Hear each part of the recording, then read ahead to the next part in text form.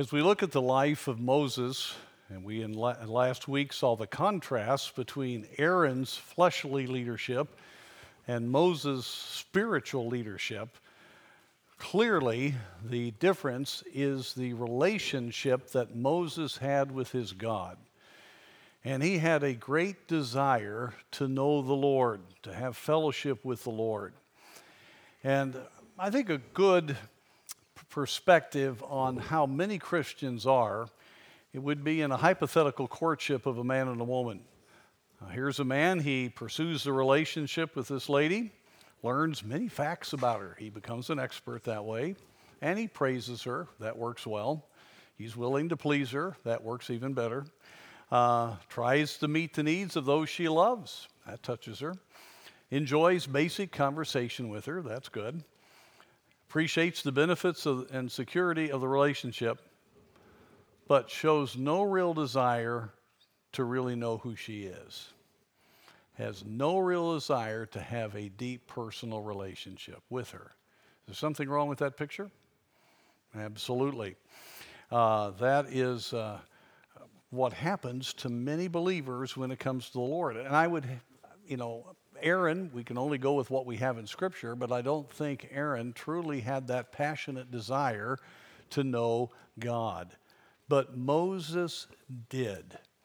And so Moses had a deep desire to know and to see the glory of the Lord and to truly have the presence of God in his life. And God wants that for all of us. What a difference it makes when people go from wanting to know about the Lord, knowing about, praising God and wanting to please the Lord overall, but they don't take the time, the effort, nor do they have that deep purpose to know the heart of God and to truly know the glory of God and to revel in that glory. And I'm telling you, heaven has come down and glory's filled many a Christian soul over the years in the New Testament age. And we love to read of the great revivals that occur. I think of the revival back in 1904 in Wales, the Welsh revival. R.B. Jones held a meeting in Rose there in Wales. And the Spirit, prior to that, he had been seeking the Lord, and the Spirit of God became very precious to him. He began to experience God's reality in his life. He went from just being a preacher to a man that knew God. And Stewart speaks about this in his biography, that it was so real to him that God began to work in a mighty way in the churches there. And a correspondent from the Liverpool Post asked R.B. Jones if I had been, and he stated to the correspondent, if I had been asked a month ago whether a revival was possible in Wales, I should have answered no. Nothing would be done to disturb the prevailing apathy. But God began to work through a person who knew God. And as a result, God began to break the floodgates open, and God began to do that work, which actually went on to touch 60 countries around the world. Well, Moses' life touched the nation of Israel, actually literally saved the nation of Israel, and still touches us today. Aaron's life does not, but Moses' life does. Exodus 32, please, here this evening. I want to quickly review what we talked about last week. Moses was up in the mount receiving the law from the Lord. And during that time, while Moses was up there, the people who still had a lot of paganism in them gathered together and challenged Aaron and said, let's make us gods. We don't know what happened, make us our own Elohim, our own gods. We don't know what happened to Moses. And Aaron said, break off your golden earrings, and out of that he made a golden calf, and the calf was a major god in Egypt, but he called that calf Jehovah. And in Jehovah's name, we read in verse 6, they rose up early in the morrow, and offered burnt offerings and brought peace offerings, and the people sat down to eat and to drink and rose up to play. And God reacts to that. This was a horrible, frankly, a pagan worship time. And so the Lord tells Moses that he was going to destroy the people and that he would make a people of Moses. And of course, that would have gone against the covenant that he had made with Jacob in particular, with his own sons.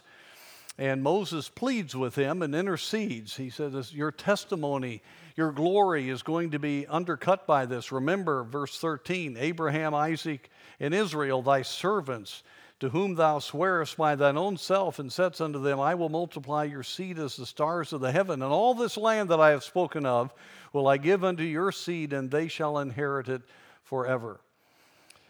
And the Lord repented. In other words, he agreed with Moses. That didn't change his character at all, but Moses is now interceding. And so, because of Moses, God did not destroy the people.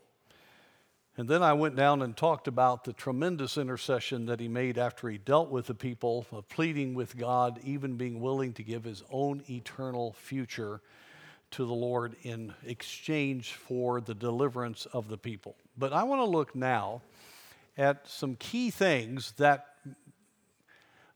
made Moses what he was, and is very key for us to understand if we're going to have that kind of a life that has a lasting legacy. We need to be like him to want to know the glory of God. Now, this look at Moses starts on the negative side. If you look with me at verse 15. And Moses turned and went down from the mount, and the 2 tables of the testimony, which God by his own hand had written, were in his hand. The tables were written on both sides of their sides. On the one side and on the other were they written. And the tables were the work of God, and the writing was the writing of God graven upon the tables. And when Joshua heard the noise of the people as they shouted, he said unto Moses, there is a noise of war in the camp. And he said, it's not the voice of them that shout for mastery, neither it is the voice of them that cry for being overcome, but the noise of them that sing do I hear. Here you have this worshiping the golden calf as Jehovah God in the way that pagan people worship. It was an immoral, ungodly, and even the music and the singing and all clearly were what they had learned in Egypt. Isn't it interesting? You go back all the way to the Tower of Babel on and look at the religions of Babylon, Egypt, others, and you will see all around the world pagan worship that is sensual, very emotional, very unclean, and is clearly demonic, inspired by Satan to get people to think I can worship God, but I can fulfill my fleshly desires, and I am still worshiping God in the process.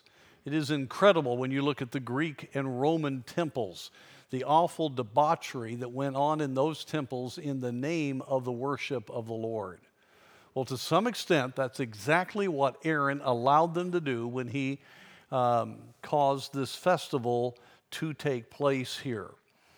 And this was something that clearly, it was so major, back in the earlier verses that I referred to, God said, I'm going to wipe the whole people out. And he meant it. If it wasn't for the intercession of Moses, I don't know what would have happened.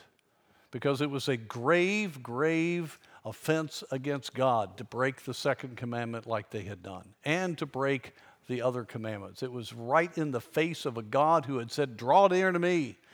come here to Mount Sinai and that great display of his power and his glory. And he even has, as I mentioned last week, the 70 elders even actually have fellowship and eat a meal with God where he's showing forth his glory. That's just an amazing thing. And yet in a matter of weeks, they are worshiping in a debauched state a golden calf and calling it Jehovah God. And Moses and of course the Lord were deeply grieved, so was Joshua. Look at verse 19. And it came to pass, as soon as he came nigh unto the camp, that he saw the calf and the dancing. And Moses' anger waxed hot, and he cast the tables out of his hands and brake them beneath the mount. Now let me stop there. You see no condemnation of Moses for doing that. This was true righteous indignation. They had broken those commandments right down the line from 1 to 10. And he broke that, which was a great symbol of what they had done. And God honors Moses by, when he goes back up in the mount, he rewrites those tablets. Isn't God gracious to redo that? I mean, that's really humility on the part of God. It's love, it's mercy, it's long-suffering. It's an amazing reality. So Moses broke them. By the way, Moses was a pretty strong dude, excuse my language there. He don't break those kind of stones being just a little wimp. I am sure, being brought up in Pharaoh's house and then being in the wilderness, he was trained. He was a top military man. He was one strong guy. Verse 20, he took the calf, and this also shows something here. He took the calf which they had made and burnt it in the fire and ground it to powder and strawed it upon the water and made the children of Israel to drink of it. Whoa. Now try to think of this. Here they are having this big, awful orgy. Here comes Moses off of the mount. He stands there and sees it publicly and breaks those tablets of stone and takes that golden calf, grinds it up, I don't know how it all happened, and puts it in the water, and they all drink it. Reminds you of the Lord Jesus in the temple courtyard a little bit, doesn't it? You see, this was not human anger, folks. This was a heart that was broken for his people, and he hated sin. Did you know it's all right to hate sin? It's about time God's people get back to hating sin more than we do. Amen. You can't hate sin and be entertained by it at the same time. You can't be around it all the time and hate it. And so we have to be very careful about that. But number one here, let me just go quickly. He was loyal to God's cause. And so he took care of the idolatry. And folks, we need to do the same if we're going to meet with the Lord. Idolatry is putting our trust in anything that is not the Lord. Remember the second commandment? We are not to make any graven image. The Bible made that very clear. God did to Moses. And we talked about when we went over the second commandment, how that so often in the name of worshiping the Lord, we will not worship him according to the word of God and lower him or change him, just like idolatry does, to allow ourselves to be what we want to be and still feel like we're worshiping the Lord. And that is one of the big problems that you'll find in Christianity. 1 John 5:21 warns those Christians, little children, keep yourself from idols. And I don't think he was just talking about actual idols. And we know that from Colossians chapter 3, verse 5, in the last part of it, it says, covetousness, which is idolatry. You know, you have a graven image called health, wealth, and prosperity gospel that if you believe God, God will make you wealthy, he will keep you well, and you'll have great prosperity. And if you don't, it's your fault. You don't have enough faith and you haven't given enough to the leader. That's usually the bigger issue. And that's what happens. Folks, that is idolatry. That's not what the Bible says. Now, does God bless us? Certainly. Does God take care of us? Certainly. Does He give us daily bread? Absolutely. Does He oftentimes heal us? Yes. But there are many trials and situations that God brings, and there is no promise for health, wealth, and prosperity. But we have better than that. We have the inheritance of Christ and the spiritual riches, which are far greater than anything material. That's just one example there. And so idolatry is redefining the God of the Bible to fit in with what we think. Pleased with just token Christianity. Folks, God is not pleased with token Christianity. Or grace, redefining grace. Grace is, we're living the age of grace, so how you live doesn't matter because you're saved by grace, and we're not under the law, so you can choose your own lifestyle. You're free to be what you want to be. Folks, there's far more commandments in the New Testament than in the Old Testament. Oftentimes people forget that. And they're wonderful guidelines. They're principles. They're wonderful, they're a wonderful help to us to have victory in our lives. Idolatry allows for increased fleshly living. Already alluded to that. And the verb here means to cast off all restraints. Going on here in, back when you look at what Aaron did, he had made them naked before the people. They had no restraints on how they were acting and how they were living when they did this. And in verse 25 you read, and when Moses saw that the people were naked or were casting off all restraints, Aaron had made them that way to the shame among their enemies. And so I tell you, Bible Christianity, when you dumb down holiness, when you dumb down what it means to really live for God and what God really thinks about sensuality and what God thinks about immorality, you can begin to rationalize immorality, different forms of sensuality. In fact, it oftentimes, immodesty and all, gets involved in worship within the church. I'm telling you, you cannot take the music of the world and the dress of the world that's often displayed and call it the worship of the Holy Son of God, Jesus Christ. Spurgeon said, "I hardly like to hear the high praises of God sung to the tune of a comic song or of a dance.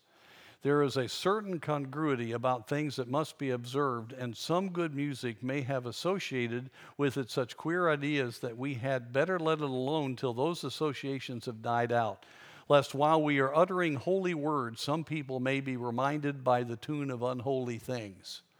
Whoa, what a statement from 150 years ago. That isn't up to date. And folks, that's idolatry. That's worshiping many times. Now, there's a lot of sincere people, a lot of good people involved in all that. And I'm sure there were sincere people that weren't part of all this, but they were condoning it and just allowing it to go on there at that time. But idolatry allows for increased fleshly living. So idolatry must be removed. We have Moses retelling this story in Deuteronomy chapter 9, verse 20. And the Lord was very angry with Aaron to have destroyed him. And I, Moses saying, prayed for Aaron also at the same time. Aaron was alive because of Moses' intercession. Boy, it shows you the power of intercession, doesn't it? The whole nation and Aaron himself in particular.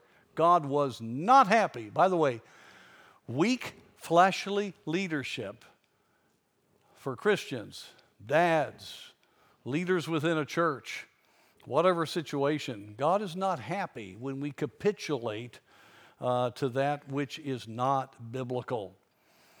And I took your sin, the calf which he had made, and burnt it with fire, and stamped it, and ground it very small, even until it was as small as dust. And I cast the dust thereof into the brook that descended out of the mount. You have an idea that Moses wanted to get rid of every vestige of that idolatry? I mean, it was very clear to everyone that God was not putting up with this. And so Moses took some very strong actions. In fact, it really causes you to shudder. If you will look with me, I've skipped over verses, but for time, let's move on to verse 26. Then Moses stood in the gate of the camp and said, "Who is on the Lord's side? Let him come unto me." And all the sons of Levi gathered themselves together unto him. By the way, the Levites had not yet been made into the priesthood and into the Levitical orders at this point. But evidently, Moses' impact upon the Levites, I don't know what all, but he was standing there at the entrance of the whole camp, and he said, come to me, and they came. And this, you wince when you read this.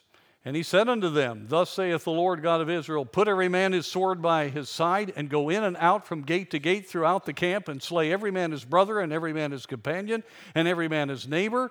And the children of Israel did according to the word of Moses, and there fell of the people that day about 3,000 men. Ugh. Now you had the people drinking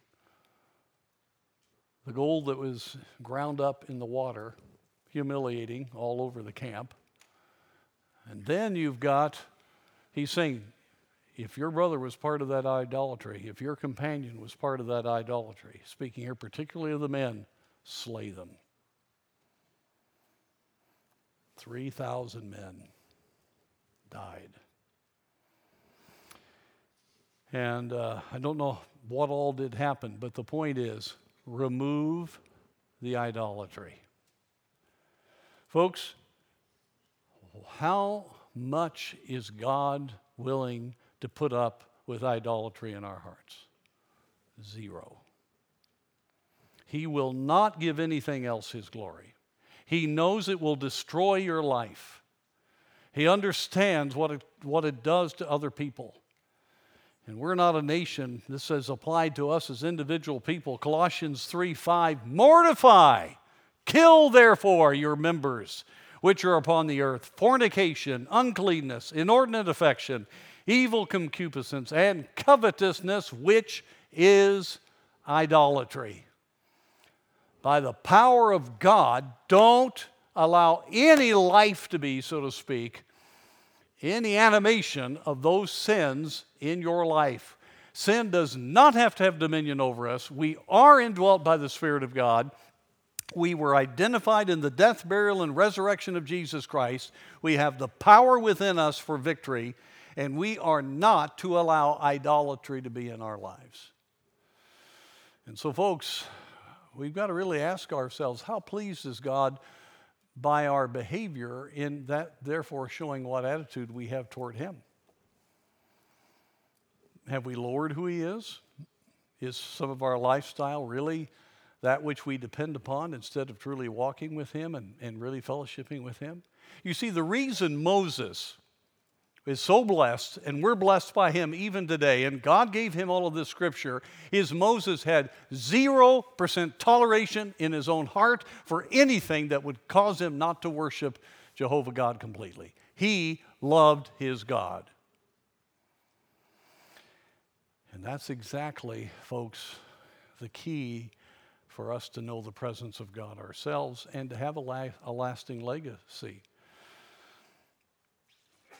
I've quoted this many times. This is so important, though. George Mueller, why do we still talk about him today? The German who went to England and had orphanages. Why are we talking about him? Because he had power with God.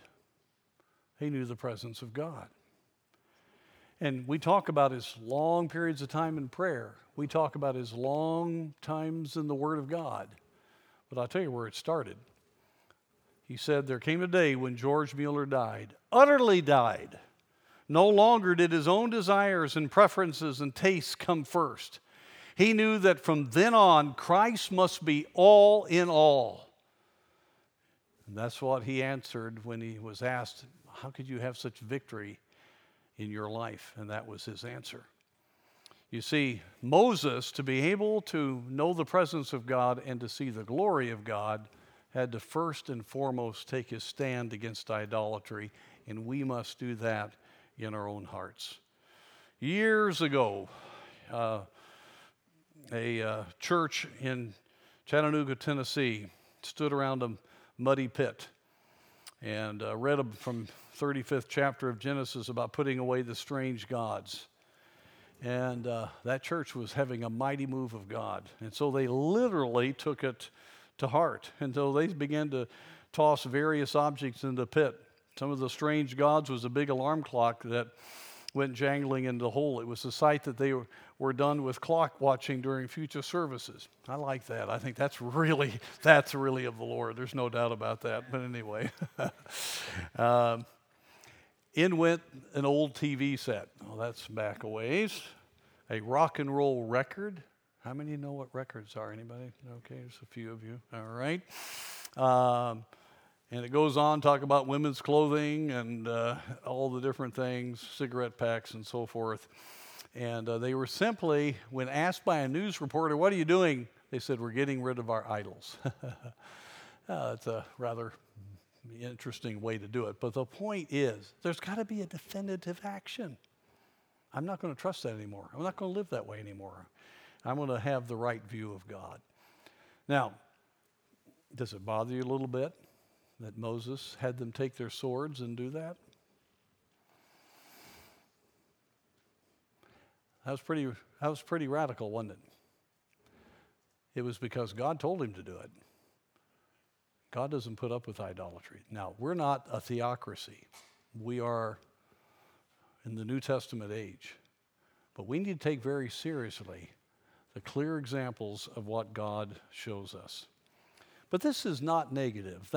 In other words, you can't know the presence of God if you worship things on this earth.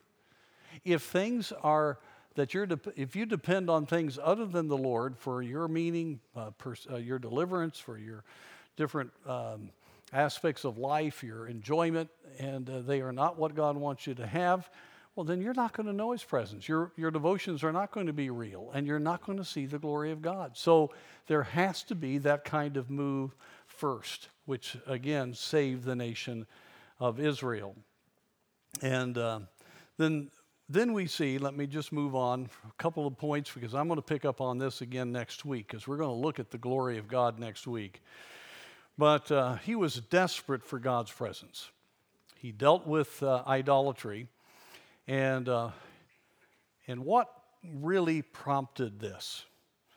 Well, we read after he made that tremendous intercession, starting in verse 30. Let me just read it. "And it came to pass on the morrow that Moses said unto the people, Ye have sinned a great sin, and now I will go up unto the Lord. Peradventure I will make an atonement for your sin." So he tells the people, this is horrible. I don't know if he told them that God about destroyed you. I'm going to go up and intercede. And when he did, and when he returned up into the mount unto the Lord and said, "Oh, this people have sinned a great sin and have made them gods of gold. Yet now if thou wilt forgive their sin, and if not, blot me, I pray thee, out of the book which thou hast written." Again, it's no way to put into words a man willing to give his eternal destiny for the deliverance of his people. "And the Lord said unto Moses, Whosoever hath sinned against me, him will I blot out of my book. Now therefore, now go, lead the people unto the place of which I have spoken to thee." Now, I'm going to keep my promise to you. His intercession saved the destruction of Israel. His intercession saved the life of Aaron. His intercession caused the people of Israel to regain the privilege to go into the land of Canaan. However, one thing's missing here. "Behold, mine angel shall go up before thee. Nevertheless, in the day when I visit, I will visit their sin upon them." And the Lord plagued the people because they had made the calf. And there was some real suffering there, which Aaron had made. Now, he was glad for the deliverance. But Moses wanted more than a promise of protection. Look at verse 1. "And the Lord said unto Moses, Depart and go up hence, thou and the people which thou hast brought us up out of the land of Egypt, brought up out of the land of Egypt, unto the land which I swear unto Abraham, to Isaac, and to Jacob, saying, unto thy seed will I give it. And I will send an angel before thee, and I will drive out the Canaanite, and the Amorite, and the Hittite, and the Perizzite, and the Hivite, and the Jebusite, unto a land flowing with milk and honey. For I will not go up in the midst of thee, for thou art a stiff-necked people, lest I consume thee in the way. And when the people heard these evil tidings, they mourned, and no man did put on his ornaments. And you go down to what Moses says in verse 12. And Moses said unto the Lord, see, thou sayest unto me, bring up this people, and thou hast not let me know whom thou wilt send with me. And he says that he does not want to go without the presence of the Lord. And so he very much was exercised. He said, if you don't go with us, verse 15, and he said unto him, if thy presence go not with me, carry us not up hence. Well, he knew that going without the presence of the Lord for him would be untenable. He couldn't live without that. And he knew that they needed his presence to be able to continue to be transformed. And so Moses was not satisfied with just getting what he wanted. Folks, are we just satisfied with things going well for us in our Christian life? Are the basics fine? Are we willing? Like Andrew Murray said, little of the word with little prayer is death to the spiritual life. Much of the word with little prayer gives a sickly life. Much prayer with little of the word gives emotional life. But a full measure of both the word and prayer each day gives a healthy and powerful life. Are we willing for a sickly life? Empty life? Or do we really want to know the power of God? Psalm 16:11, thou wilt show me the path of life, in thy presence is fullness of joy. At thy right hand there are pleasures forevermore. And so Moses said, it's not enough just to get things to work out. You know, so often we're just happy with Christianity working out. You know, God's principles do work. You do what's right, you don't let sin take hold of your life, it goes pretty well. But without the presence of God, there's no growth, there's no reality, there's no power over sin, there's no purpose. When was the last time we really met with the Lord? When was the last time He really touched our heart? When was the last time you clearly knew the truth had gripped you and you had grown and made key faith decisions? Well, the reason Moses was different than Aaron, he didn't want just the trappings of God's blessing. He wanted God. And Moses caused the people here to mourn because he wanted them to realize that this was terrible. That God wasn't going to go with him. He was going to send his angel and they were going to get into the land that flowed with milk and honey, but he wasn't going. And this meant that you ought to mourn, and he had them take off their ornaments. I don't know what exactly he had them do with them, but they obviously gave them evidently into the treasury of the Lord, and they were willing to humble themselves. They mourned in verse 4, and no man did put on his ornaments. And because of that, God begins to work, and eventually, as we're going to see in our next time, God answers the prayer of Moses about being with them. So thirdly, he was earnest for God's answer. And verse 7, and Moses took the tabernacle and pitched it without the camp, afar off from the camp, and called it the tabernacle of the congregation. Where did he put the place that he was going to meet with God? There in that camp? Outside. The camp wasn't yet ready. And he was in the habit of meeting with God, and the people knew it. But when they saw him put up this tent, this is not the tabernacle. This is the tent of meeting. And everybody stood and rose up, verse 8, and looked. And Moses met with the Lord to intercede that the presence of God would be there. And so we're going to stop right there. There's so much to say here. Chapter 33, chapter 34 are blessed chapters. With idolatry removed and Moses interceding, the people are saved, and that's a great thing. But he so knew what the presence of God would mean for him and the people. He wasn't going to move until God promised his presence. In fact, he said, Lord, I want to see your glory. Nothing matters unless I have you. Isn't it something? He wasn't even satisfied with intercession. He wasn't even satisfied with the miracle of a God's answer in that intercession. He wanted the presence of God. And let me just finish here today. How important is the presence of God? How many days can you go without? You may have devotions, but how many days can you go without meeting with him? How many days can you go without the glory of the Lord filling your heart? I'm not talking about a great experience, but I'm talking about the reality of it. How many days can you go without direct leadership, direct working in your life in which you know God is definitely leading and guiding you? Folks, want an example? Aaron would look good today except for what he did there. But Moses is still touching us today. He was jealous for his God, and he wanted more than answers. He wanted God.